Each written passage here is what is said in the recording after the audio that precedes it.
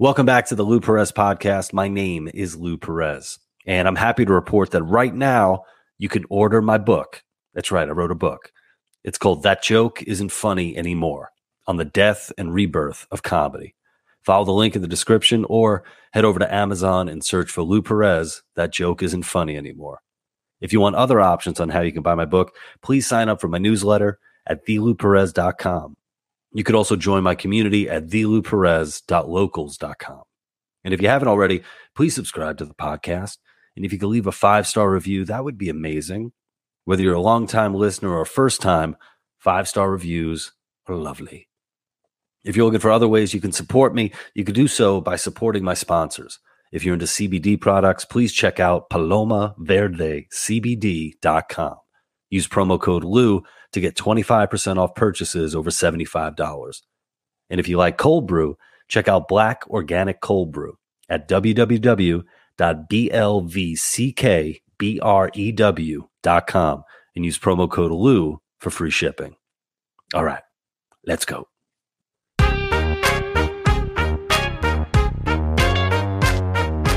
I'm very fortunate to be joined by Katie Herzog.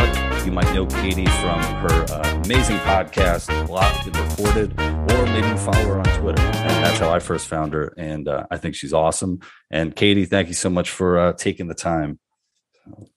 Glad to see you, Lou. Can I reveal a dirty secret of yours that I just learned on this podcast? Yeah. You have a Yahoo email address. I do. I think you're the last one. You and maybe my grandparents, and they're dead, so it's just you. I feel like, and I think the last person with a Hotmail just passed away. You're very retro. I am. Well, I'm a creature. I think I'm a creature of habit. Like I've had the same cell phone number since high school. Yeah, me too. Yeah. And I wonder. It's sort of like I guess I'm really easy to get in touch with. So if anybody didn't like me, they could easily just find me. Yeah. Is it a similar thing? Is it a similar thing with you? Very few people make the attempt, so I don't know. Well, that's good. That's something to be thankful for. First, I want to talk about Blocked and Reported because you're a co-host with Jesse Singal, and I know. You gotta get rid of that guy. You gotta go solo. You got to be the George Michael to whatever this Wham bullshit is. But I remember. How did you guys first meet? Did you guys like connect via Twitter? Was that like what brought you guys together? Yeah, we connected first via either Twitter or email. I had read Jesse's reporting. He was at the time he was a staff writer at New York Magazine, and I was a staff writer at The Stranger. And I read his reporting on some issues in gender medicine. And his reporting was very good. And it was also very different from sort of what you would normally read. Jesse, he took a much more, I think, scientific and evidence-based approach in his reporting than a lot of the mainstream coverage at the time and since then. And then I was working on a piece on detransitioners, so people who transition from one gender to another and then change their mind and transition back. And so I reached out to Jesse because I wanted to interview him for the piece, and he said no. He rejected me because he was working on a piece of his own, which would come out a year later. So that's how we first met each other, and then became friends online. Yeah, he's my internet buddy, basically. Yeah, well, and now business partner. Yeah. Well, one thing I have to say is I'm very happy that you two met. For one, your program is great, but also when it comes to Jesse and Jesse, I consider a friend. We've hung out, we've had dinner.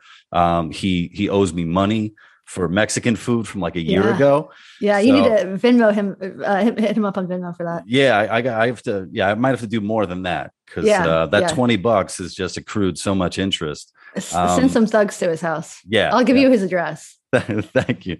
But what I've found with Jesse is I don't think there's any other person out there, at least that I know, who has people spreading outright lies about them every single day, on social media, going out to the world. And I'm really happy that he has, like a partner like yourself who's willing to, stick up for him, or at least just to ask a basic question, which is, show me your receipts. Right. Here you have all these people talking shit about him. same, accusing him of just some heinous activity. And it's just like, well, show your receipts. What do you got?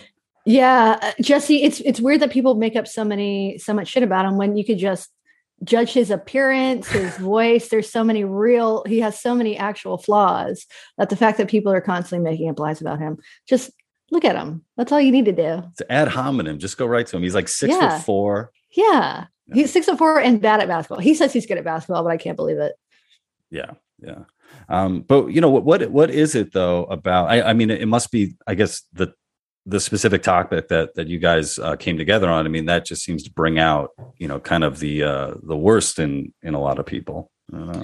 Yeah. I think that's a big part of it. Oftentimes, Jesse and I, to a lesser extent, we get attacked by people who you would think maybe would be focusing their energy on like legislators and right-wing states who are doing things like trying to ban puberty blockers for adolescent children, or underage adolescents and children, or people with actual power. And instead, they oftentimes go after Jesse and I. And I think part of that is because Jesse and I are both of the left. We're both liberals, sort of boring liberals. And there's something about when people on your own side are diverging from the commonly accepted narrative that I think is more threatening than when people on the opposite political side are doing it. And so both of us, Jesse more so than me, get a lot of vitriol from people who we probably agree with on 90% of policy positions. But these narrow disagreements can get extremely heated, and the attacks can get extremely personal. Mm-hmm. And it must make for strange bedfellows, like, suddenly it's like, you're a person, you're a liberal, and now suddenly you're kind of being courted by like, here's the conservatives that are, coming and following me and all that. Now, for me, I just think that's okay. That's normal. I guess you build coalition building or something like, oh, we agree on this, so maybe we could work together. Or, if someone's a big free speech advocate, I don't personally give a shit if they're a Marxist or a communist. It's like, if we could work on that, great. But I guess nowadays that kind of thing is something to be frightened about, or at least some people are. Yeah, certainly we have, I think my experience at least is that a lot of libertarians and more social conservatives follow me than I think, and read my work and listen to the show than I ever would have expected, because I've always been just sort of a boring liberal, and I lived in liberal cities, or sort of stuck in my own echo chamber, which has been a really interesting experience and has really taught me quite a bit, including the fact that conservatives are not all evil or stupid, which is something that I genuinely deeply believed for most of my life. And this isn't particularly new in the sense that, like, in the 1970s and 80s, radical feminists were teaming up with conservatives to try to ban pornography and things like this. So there is this. So people, yes, can disagree on broader issues and come together across political lines. I'm not an activist myself, so I just try to sort of follow where the data goes. And I try to ignore tribal alliances because I think that that makes for more accurate reporting. Yeah. Well, I think you definitely helped out the sticker game, or the sticker industry, because I guess in your hometown, people were putting up stickers like, I don't know what the hell they were calling it, like, I guess what, turf and stuff like that, sticking all over your town. Yeah, in Seattle, there's a bunch of stickers calling me transphobic. One calls me a Jordan Peterson apologist, so that's especially embarrassing. There's a picture of my face that calls me a Nazi sympathizer, and they used a good picture, so thank you for that. Yeah, and I think the irony of that is that if people actually want to know what I believe, I do believe in trans rights. I have more skepticism of things like puberty blockers and adolescent transition than maybe a lot of my political allies. But when it comes to law, I don't think that anybody should be discriminated against for their gender identity. I don't misgender people. I literally do have trans friends. Mm-hmm. And I'm gay. I'm, in the LGBTQ community, which doesn't really exist. But my identity did not protect me in Seattle. Yeah. When it comes to the community, I was always questioning that, like, because I know that there's like there are gay bars and there are lesbian bars, and I know gay bars, that's where straight women go to ruin Yeah, gay yeah. bars. Do you guys Bachelorette parties. do you guys have that, like just straight dudes showing up at Yeah. like at the Yeah. lesbian bars? They Like, just want to talk about football. There's so few lesbian bars left. I think there's something like a dozen actual lesbian bars left in the country. And part of that is, I think that because of the normalization of homosexuality, people don't need these segregated spaces as much anymore. You can meet people on apps, you can go to regular bars. But part of it is also the fact that lesbian as a term has kind of gone out of style, and more people have adopted the label queer.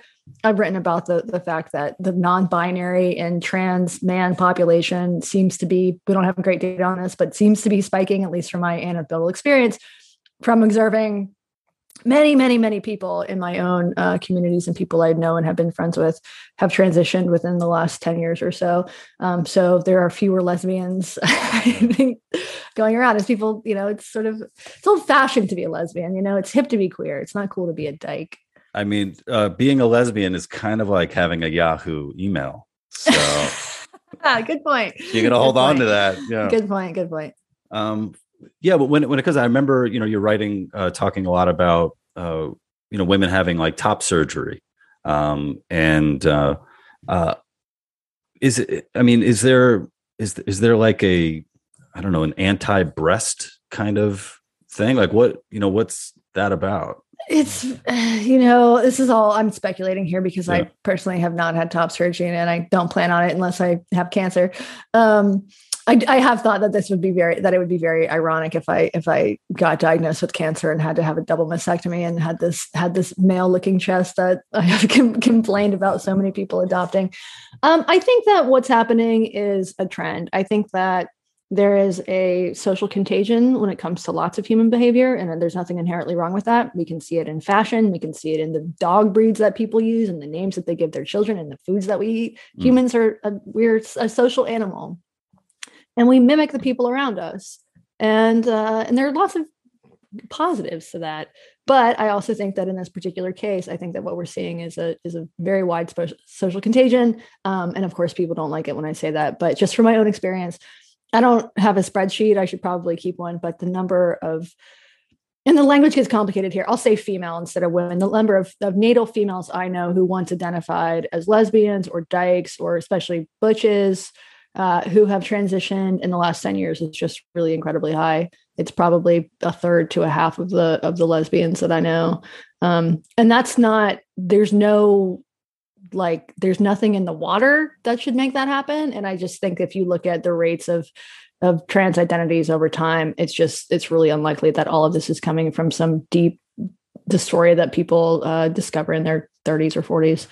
Yeah. And it just seems like it took so long, for, gay people and lesbians who are, to be accepted culturally. And there's still an argument about whether or not, I mean, you guys, fully accepted, but it just seems like, we haven't had that long enough where it's like my daughter's gay and we're fine with that, or my son's gay, we're fine with it. It's sort of like that came and went, and now we're on to, this new thing. Well, I think there's a lot of cultural cachet with, for instance, in liberal communities, being the parent of a trans child. And I'm not saying that, I'm sure this happens, but I think it's probably rare. Parents sort of pushing their children in that direction.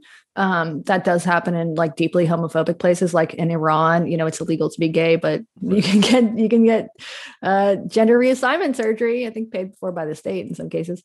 So I think that's part of it. There's this idea that,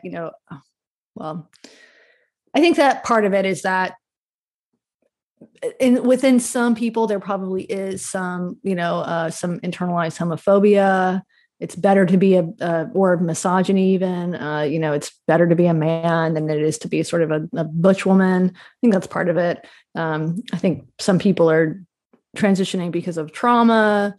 I think really a bigger part is just that people are doing it and then more people do it and then more people do it after that. And that's just kind of how things work. Yeah. Yeah. I think, and when it comes to adults making decisions, I just always hope that whatever transition they're going through, I hope that it just makes them happy and that they're able to live, happy lives full of love and all that.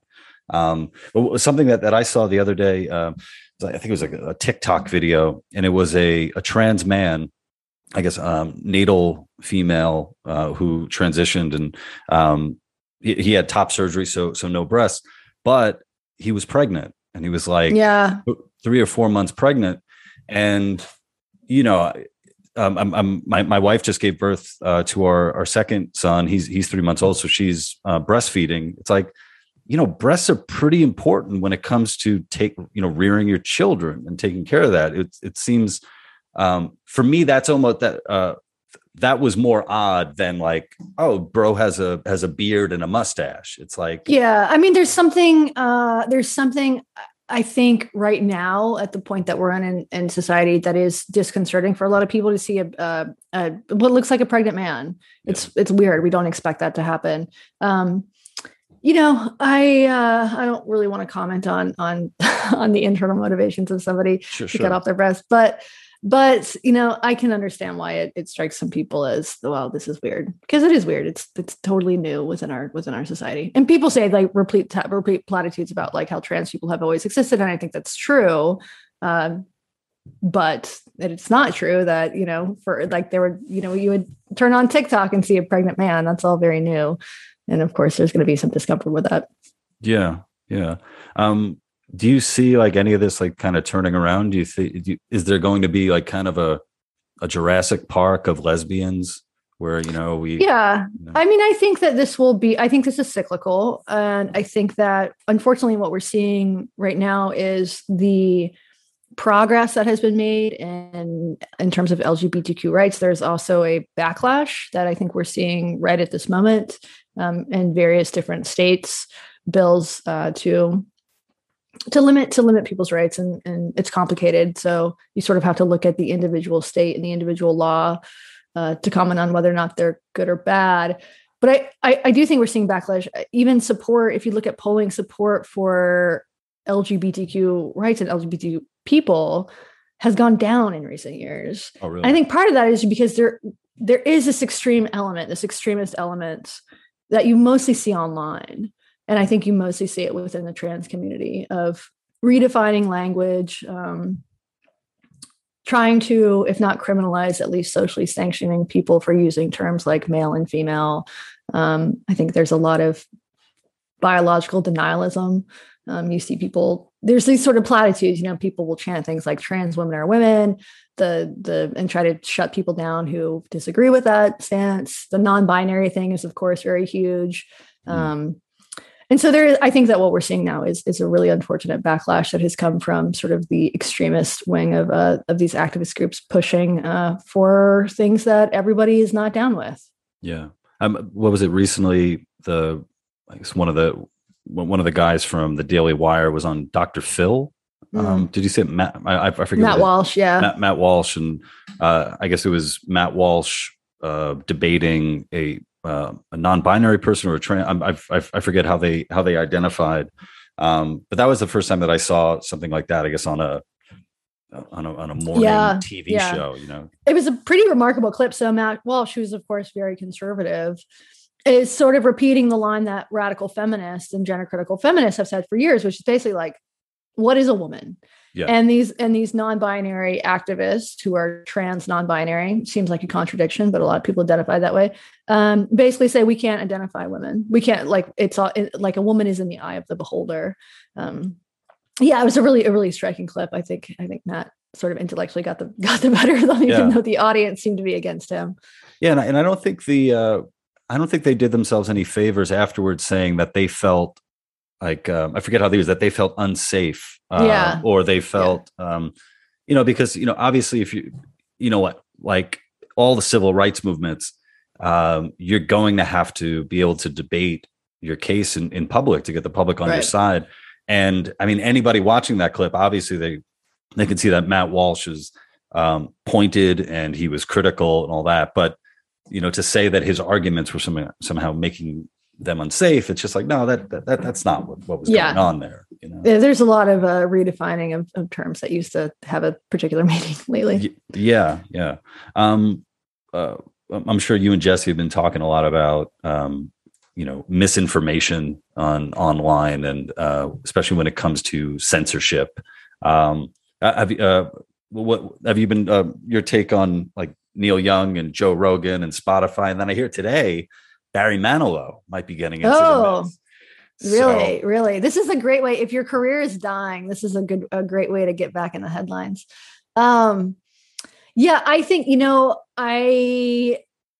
I think the whole thing has been very interesting to watch. I support Neil Young's absolute right to protest in this way. Mike Pesca pointed this out on his podcast. So Neil Young has some fringe beliefs of his own. Like he's one of these like anti-GMO guys who thinks that GMOs cause diseases that they absolutely don't cause. He sung a song saying that pesticides cause autism. So applying the Neil Young rule, Neil Young should also not be on this platform. So that said, I think it's fine if he wants to protest. And I think it's also fine for Spotify to choose Joe Rogan in this case, which of course they're going to do because they spent $120 million apparently to exclusively acquire his content. And this idea that, Joe Rogan is a comic, he is constantly telling people that he's a dumbass and not to listen to him. And he also is absolutely willing to change his mind and to be corrected when faced with the evidence. And I think a lot of people who try to get him censored and try to get him canceled haven't listened to his show. They've seen clips, sometimes clips that are taken out of context. And this isn't to say that the guy is always right. He's oftentimes wrong. And he has guests on the shows that I hear sometimes. And I'm like, this is wrong. And I don't think people should be getting their health information from Joe Rogan. But I also don't think that it's weird to see these, heroes of the 1960s and 70s trying to get a comic canceled. Yeah. I don't know. I don't think anyone is coming out looking particularly good in this battle. Yeah. And one thing that that annoys me, and this happens every single time, if, say a famous person says something that, you don't like, you have a bunch of people who come and say, who's that? Never heard of them. And it's like, look, Neil Young is a fucking amazing songwriter and an amazing singer. From his stuff with, his solo stuff, his stuff with Crazy Horse, Crosby, Stills, Nash and Young and all that. The man is a legend. And just because he, has taken this stance against Joe Rogan and Spotify doesn't negate the fact that he's awesome. In the same way, it's like Dave Chappelle is one of the greatest comedians to ever live. Just because you don't like the way that he treated trans issues in his specials doesn't take away from that. Or if you don't like Louis C.K., Louis C.K.'s kink, or, how he handled that situation. Well, the guy has been funny. It's, and I don't know, it just seems like a go-to where there's absolutely no nuance whatsoever. It's like, yeah, this person could be fantastic. Well, and if your main concern is misinformation, Neil Young needs to get all of his content taken off of YouTube, off of Facebook, off of Twitter. There's no platform. There's no online platform that isn't going to have misinformation because humans make information. Not even online. CNN, MSNBC, Fox News, your local news network, NPR. Misinformation is everywhere because people are human and humans get shit wrong. And so Neil Young taking this stand, I hate to be too cynical about it, but it does strike me as a little bit opportunistic on his part. Nobody has talked about Neil Young this much since his failure of a music streaming thing, Pono or whatever it was called. Oh, did he have that? I didn't know. Exactly. Nobody has talked about Neil Young this much in years. He was what Jay-Z had Tidal, and then he had it was a music streamer, like a player, an actual physical player. That was supposed to be very high quality, and it failed. And it turns out he doesn't even own his catalog of music, so he wasn't even able. It's not even his. He doesn't even have the right to pull it off of Spotify. So he's presumably not getting royalties, I assume, if he doesn't own the catalog. I don't know how that works. Yeah, I think he's able to play live or something like that. Okay, and he needs a better agent if he doesn't own his own catalog. Or maybe he sold it for true. Because I think Springsteen just sold his catalog for $500 million. Okay, yeah, Yeah, I'm sure he's doing fine. Yeah, well, I had I had a joke about Springsteen's right now writing a song about this guy who had to sell his catalog for $500 million in order just to make ends meet, just to be able to live and to move out of Jersey. Yeah, to find maybe this is the time he and Maria could finally finally get out of it. When it comes to it's been tough to keep up with Joe Rogan, as a listener, just because I mean the guy what's he put out like 3-4 hour conversations a week, so a day, yeah. So I mean he's pumping out so much material, but I know as someone who's listened to his stuff when it came to COVID, I wasn't listening to Joe. I was listening actually to like mainstream pundits and all that, like who are constantly changing their mind because the data that we have is constantly changing. Yeah. Yeah. I mean, even the WHO, like, or the CDC, don't wear masks, wear a mask, wear cloth mask, wear N95. Like, it's constantly changing. Yeah. And that's part of the nature of the world that we're in. And the fact that we're getting more and more data all the time. But this idea that you should just shut that fucking comic down. Yeah. Well, I don't know. Maybe it's the conspiratorial part of me thinks like, oh, if we focus on Joe Rogan and those, few episodes or clips, then we actually don't have to hold the people accountable who need to be held accountable. Right. Because I mean, I was one of those people. I was so looking forward to the vaccine rollout. Mm-hmm. I was, because I have a baby at the time, and my parents are elderly, and I was like, you're telling me if I get this, I don't have to worry about harming my family. Awesome. Sign me up. And I was pissed off because it was a slow rollout. And I remember at one time you were able to, I guess, like jump the line, or if you were a smoker or obese. Mm-hmm. And I'm like, what the fuck, man? Yeah. Like here I am. I've been running, during this pandemic, and you're telling me I shouldn't have done that. You shouldn't have done that. Should have been sitting there smoking butts. I should just just started packing it in. What was what's it been like for you? Correct me if I'm wrong, but I remember you posting stuff about, do you live near like a nursing home or something like that? Like I do live beside one of my neighbors is I guess it is a nursing home. It's a facility for old people. I guess it's a nursing home, but it's like it looks like it's a house. Mm-hmm. And I would like sit in my backyard and I would see people come and like talk to their loved ones through the windows. Yeah. And of course they're shouting because grandpa can't hear them, and having these horrible, uncomfortable, awkward conversations with these people who are elderly. Some of them probably have dementia. So I would sit in my backyard and watch that. That was my entertainment during the first few months of COVID. I mean, my life has both changed a lot in the sense that I got laid off from my staff job at The Stranger where I worked, and started this podcast. So in that sense, I've had like lots of changes, and my wife is a nurse. So in the beginning it was very scary. But in some sense it really hasn't changed. I don't live in a city. I live in a small town, I guess. Mm-hmm. And, I spent a lot of time outside in the woods. So that sort of, I wasn't like going out to shows anyway. It's not really my thing. COVID has been, as far as COVID goes, I've been extremely lucky.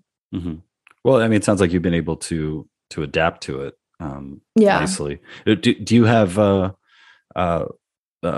any set plans to get back into journalism proper, or what are you thinking? Not really. I have a piece coming out in a couple weeks, but I've written probably since COVID started. I've maybe written 10 pieces for various different outlets over the course of almost 2 years now.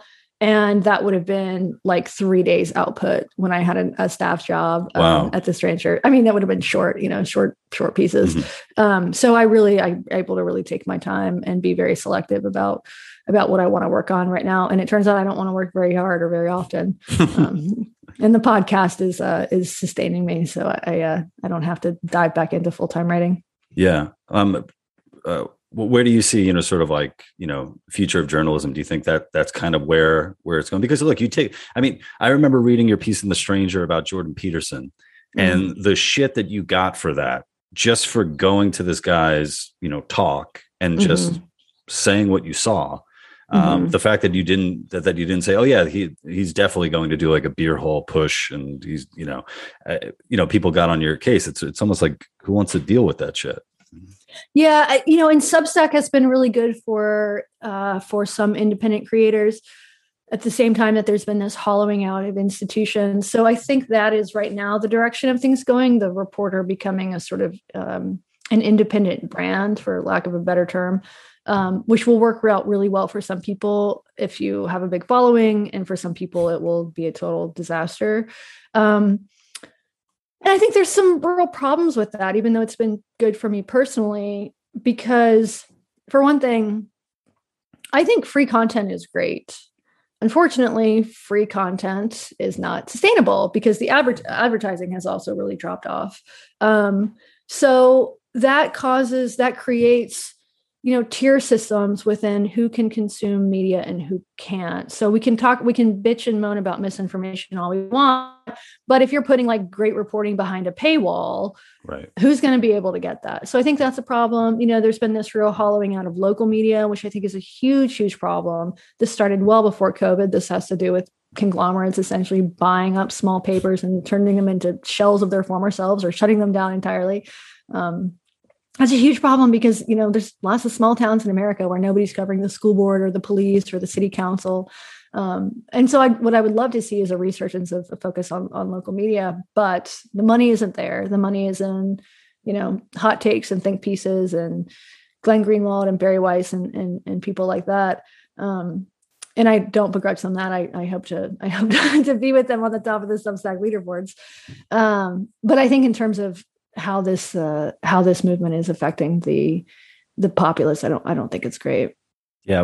In our, we also live in a small town, and we get like the local newspaper that somehow finds its way to our door. I've never subscribed to this. I have no idea. Yeah. Maybe the previous owner maybe subscribed and just never updated their address or something. Maybe, but when we get it, I'm looking through it, I'm like, how is this being done? Like, who's going? And then I see there's like one steakhouse in town, and right in the middle of the paper, there's like a full page ad for the steakhouse. And I wonder, I'm like, is this how they're doing it? Like, is this sort of like a Randolph Hearst sort of thing? The steakhouse, the steakhouse owns the paper. Yeah, because there haven't been any complaints in the paper about the steakhouse. Interesting. Yeah, so that's coming. We also have this weird thing that happened because we've gotten like a bunch of snow, and somebody salted our driveway. And it wasn't. It's a different kind of salt. We started. This is going to bore the shit out of everybody. The first kind of salt we used was, kind of like a rock salt. Yeah. And then that just kind of stayed forever. And then I switched to a calcium salt that really disappears.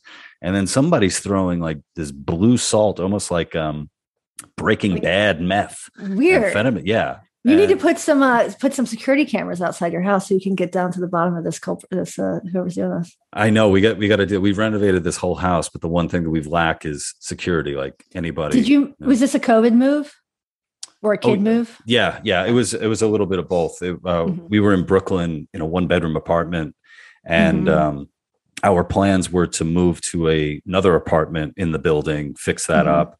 It's a co-op. The co-op said that they'd be down with the renovation, and then 6 months later they said no. So then we had to try to sell not one but 2 apartments. Oh my God! During a pandemic with a baby, and then me getting laid off. So that was nice. Yeah. So I put all of them together. I try to get all my problems at the same time. Fortunately, that's good. Yeah, if I develop a drinking habit. Now would be the time. Yeah. I recommend it. There's a great sketch for Kids in the Hall where a guy, he becomes an alcoholic, but it's all for like girly drinks. So it's all, so he spends his time like, he pulls out the vodka and then like the grenadine, and then he has to get the little umbrella and, puts a rim of pineapple sugar on it. Yeah. That's the route that, that's your future. Yeah, that's the future. What's exciting you nowadays when it comes to this stuff? I mean, you guys basically, you guys talk about so much that's happening like online and in the culture. So what is exciting me? I'm excited that Mike Pesca's podcast is back. He was laid off or fired or suspended, indefinitely suspended from Slate's The Gist, the podcast that he created like a year ago, after he did not say the N-word or say the N-word. He didn't.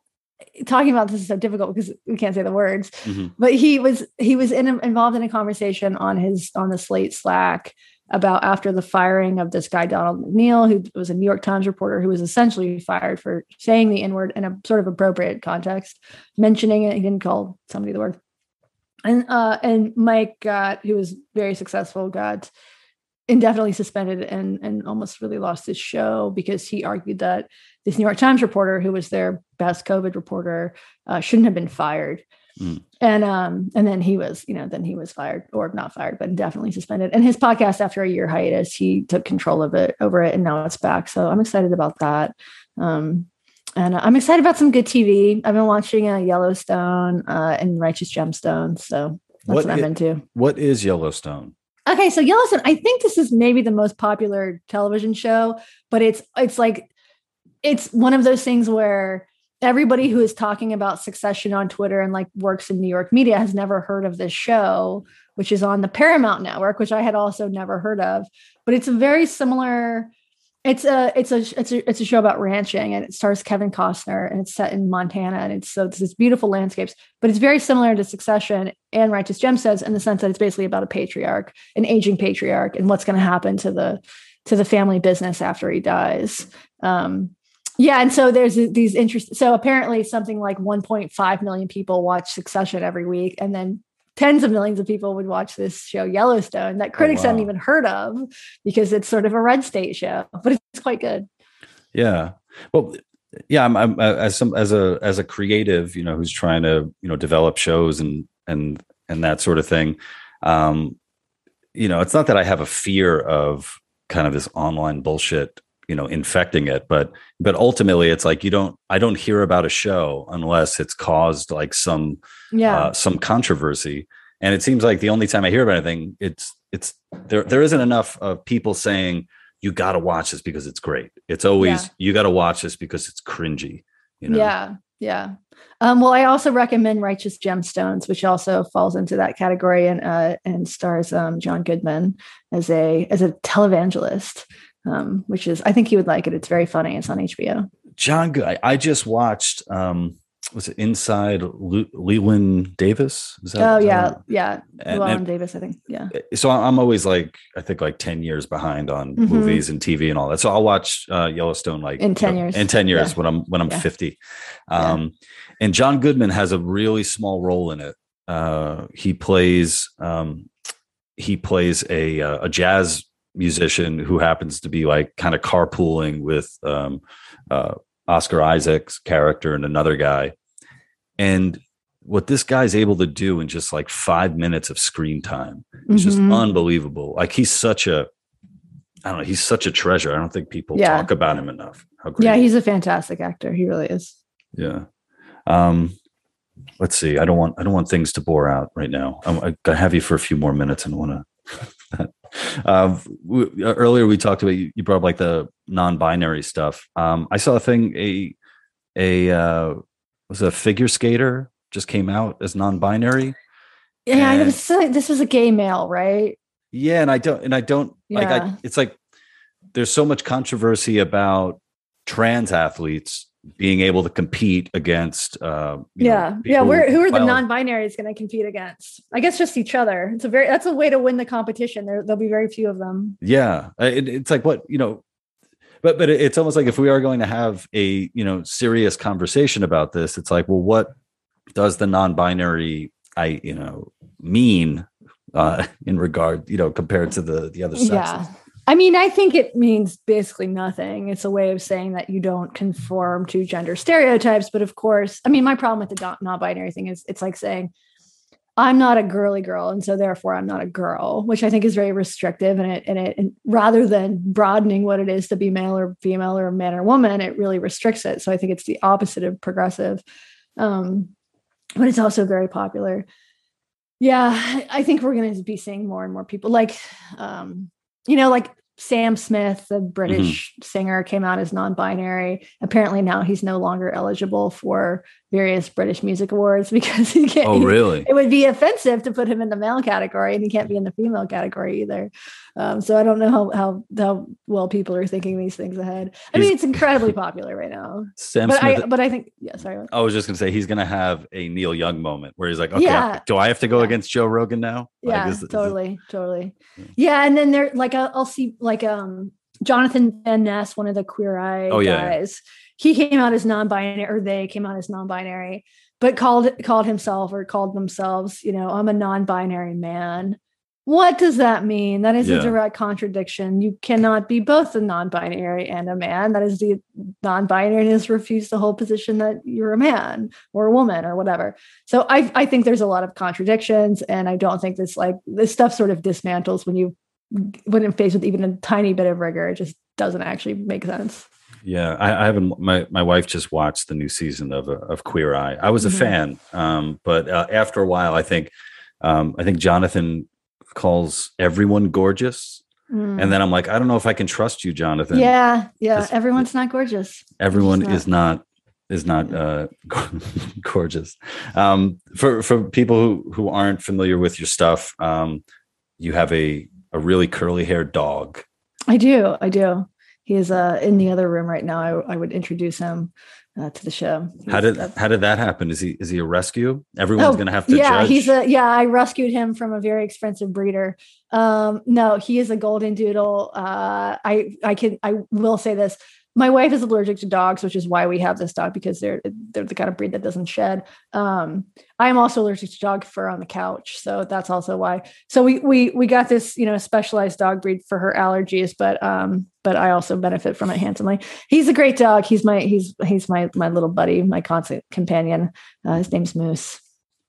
Yeah, I when I was living in the city, I remember I went into this bar, and this guy had not one, but two really big golden labs in the bar. And it's a little much. Yeah. And I think the bartender or the manager was trying to tell him, like, hey man, you can't bring those dogs in here. And he said, no, they're both service dogs. Both. Wow. I wonder if he had like two different disabilities, and one was for one, and one was a seeing eye dog, and one was an autism dog or something. I mean, he didn't look blind, because he looked very righteous when he said that to the guy. But it made me think. I was just like, oh my God, these poor dogs. Yeah. Like the idea if you're human, if your owner needs two service dogs, like, can your owner be expected to take care of you, let alone himself? Yeah. Maybe the dogs take care of each other in addition to him. I want to see that sitcom. Yeah. All that. With John Goodman. Yeah. Katie, where could people check out your stuff? Blocked and Reported is on all podcast platforms, and it's at blockedandreported.org. I'm on Twitter at Kitty Herzog. Thank you so much for listening. And again, please order my book, That Joke Isn't Funny Anymore, on the death and rebirth of comedy. Just follow the link in the description, or head over to Amazon and search for Lou Perez, That Joke Isn't Funny Anymore. And please subscribe to my podcast. Leave a 5-star review. Why not? Sign up for my newsletter at thelouperez.com. And if you want other ways to support my work, you can join thelouperez.locals.com. And of course, be sure to support my sponsors, PalomaVerdeCBD.com. Use promo code Lou for 25% off purchases over $75, and Black Organic Cold Brew, BLVCKBREW.com. Use promo code Lou for free shipping. Thank you.